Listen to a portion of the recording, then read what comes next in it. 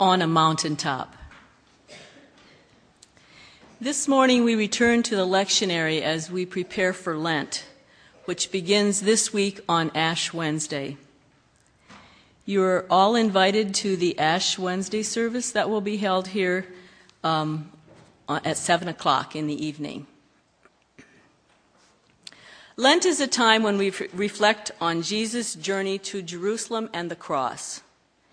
And this morning's gospel reading sets the stage for that journey. As Jesus gets ready to turn his face to Jerusalem and face the significant challenges that lie ahead, we find him withdrawing to a mountain to pray. Now, in the Bible, mountains are very special places. Places where heaven and earth seem to meet, where humans encounter the divine.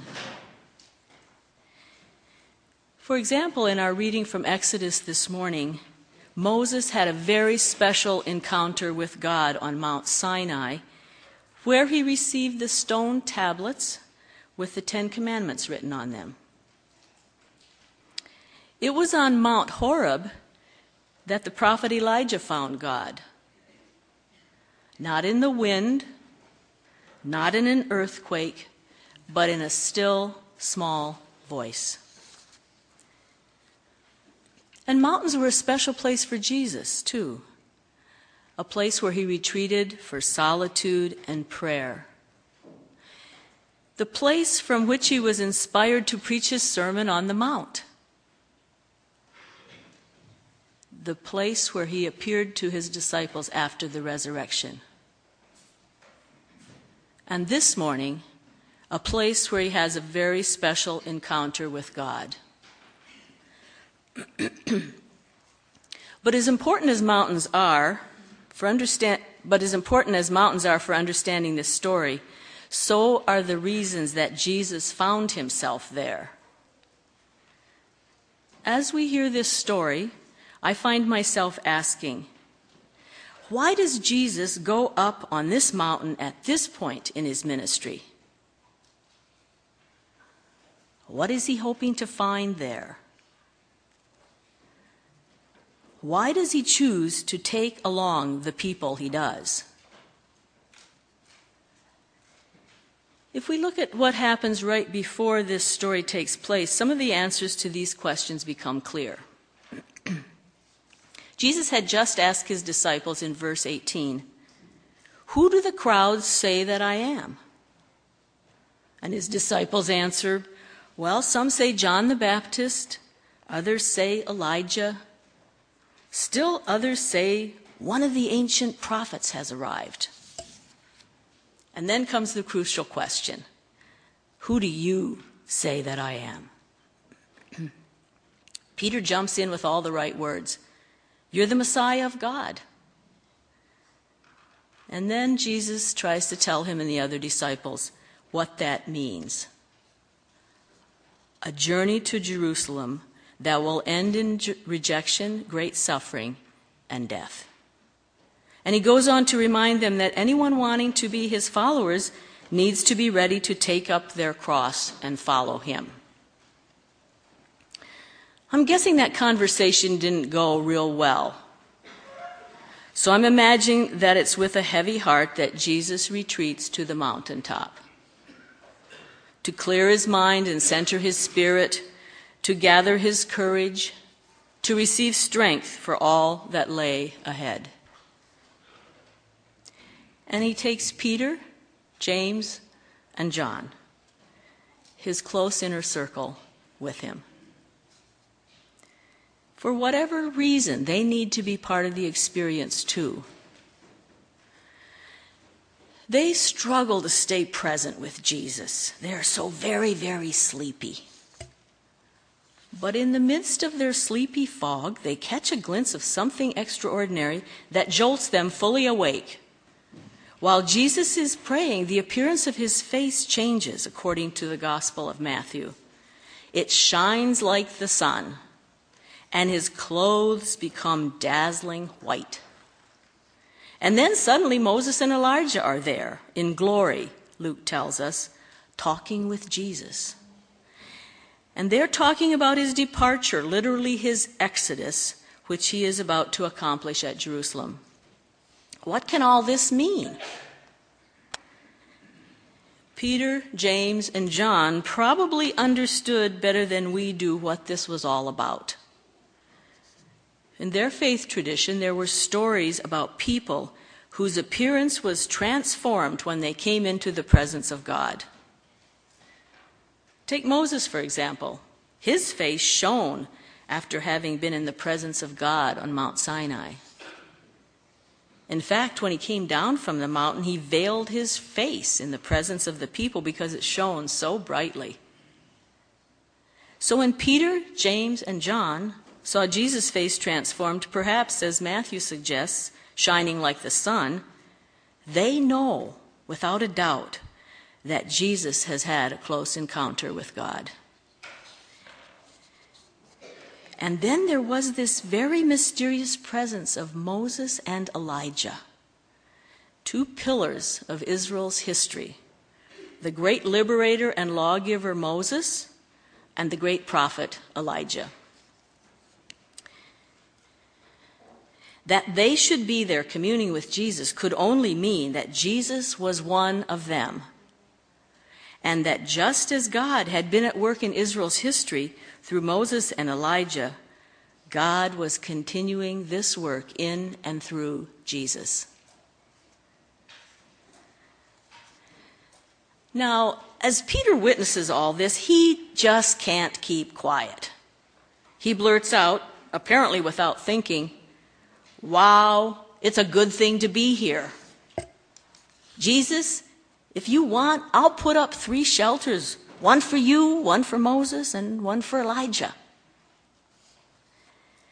Mark, in the Gospel of Mark, accounts for this outburst by explaining, Peter, James, and John were terrified, and Peter didn't know what else to say.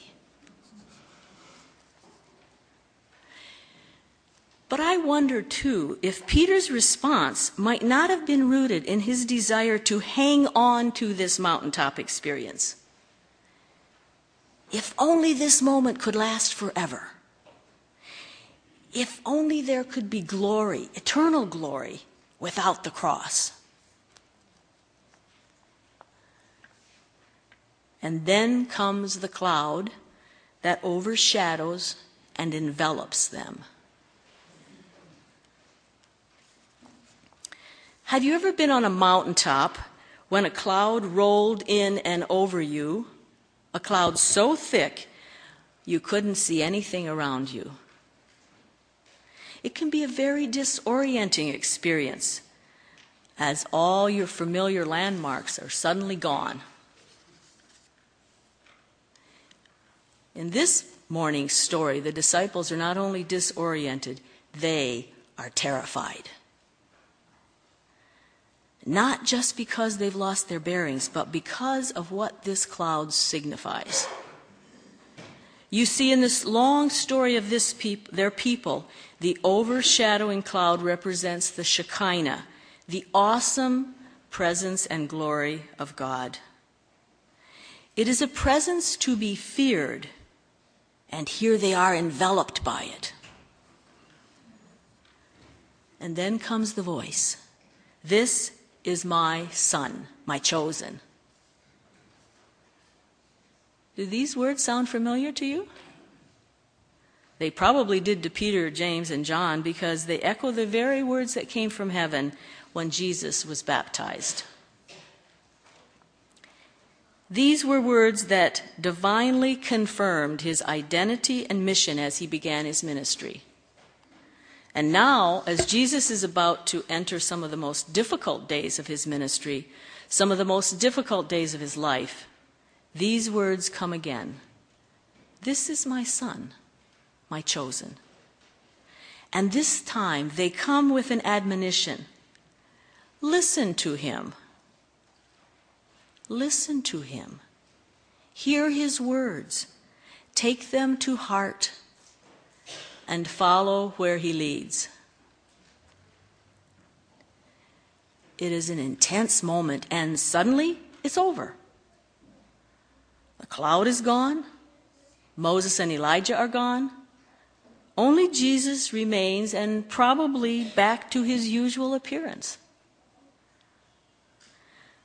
Of course, Peter, James, and John are awestruck. They're terrified by both the cloud and the voice, and they fall to the ground.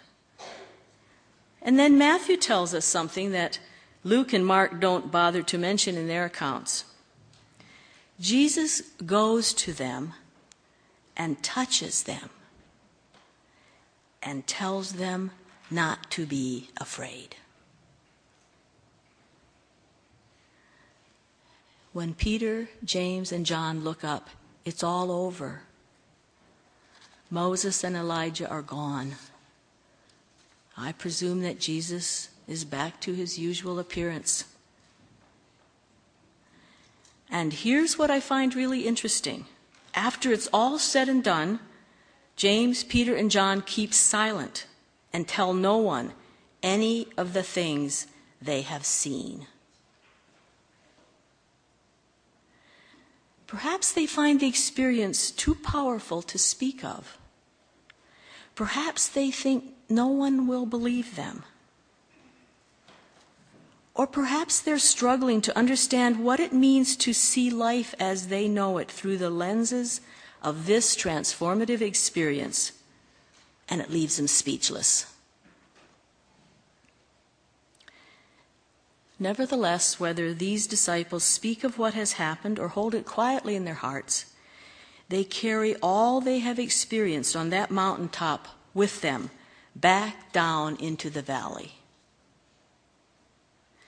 And I suppose that's when mountaintop experiences become most valuable.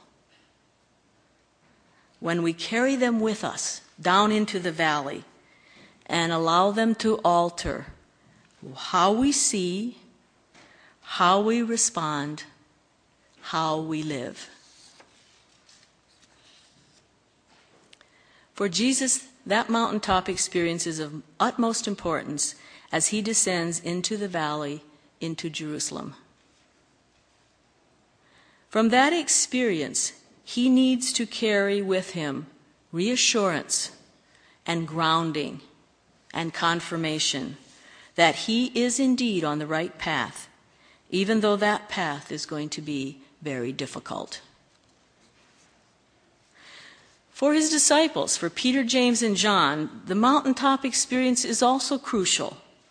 They need to carry with them an understanding of who Jesus is and what he is about. They need to carry with them a perspective that helps them see through humiliation to triumph, through shame to glory, through the cross to the crown.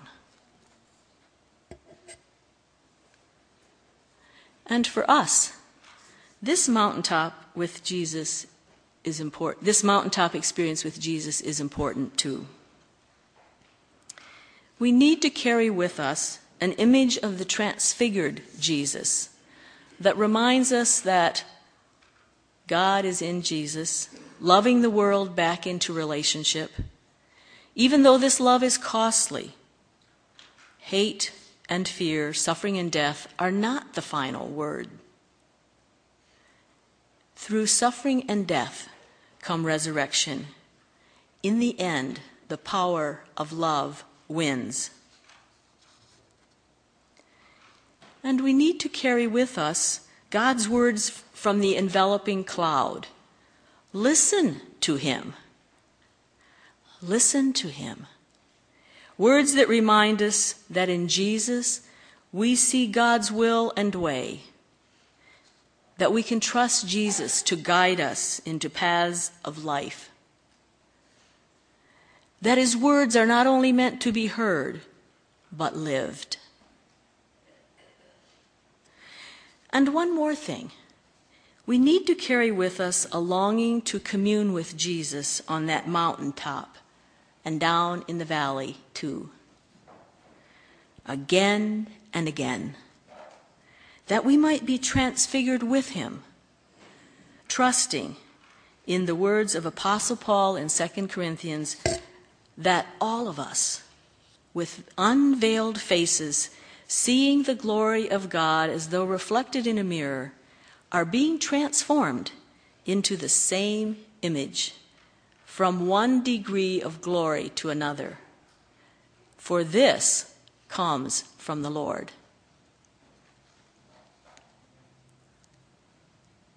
May we carry this back into the world, a glimmer of that transformed image within us, the sparkle of God's glory woven through our lives.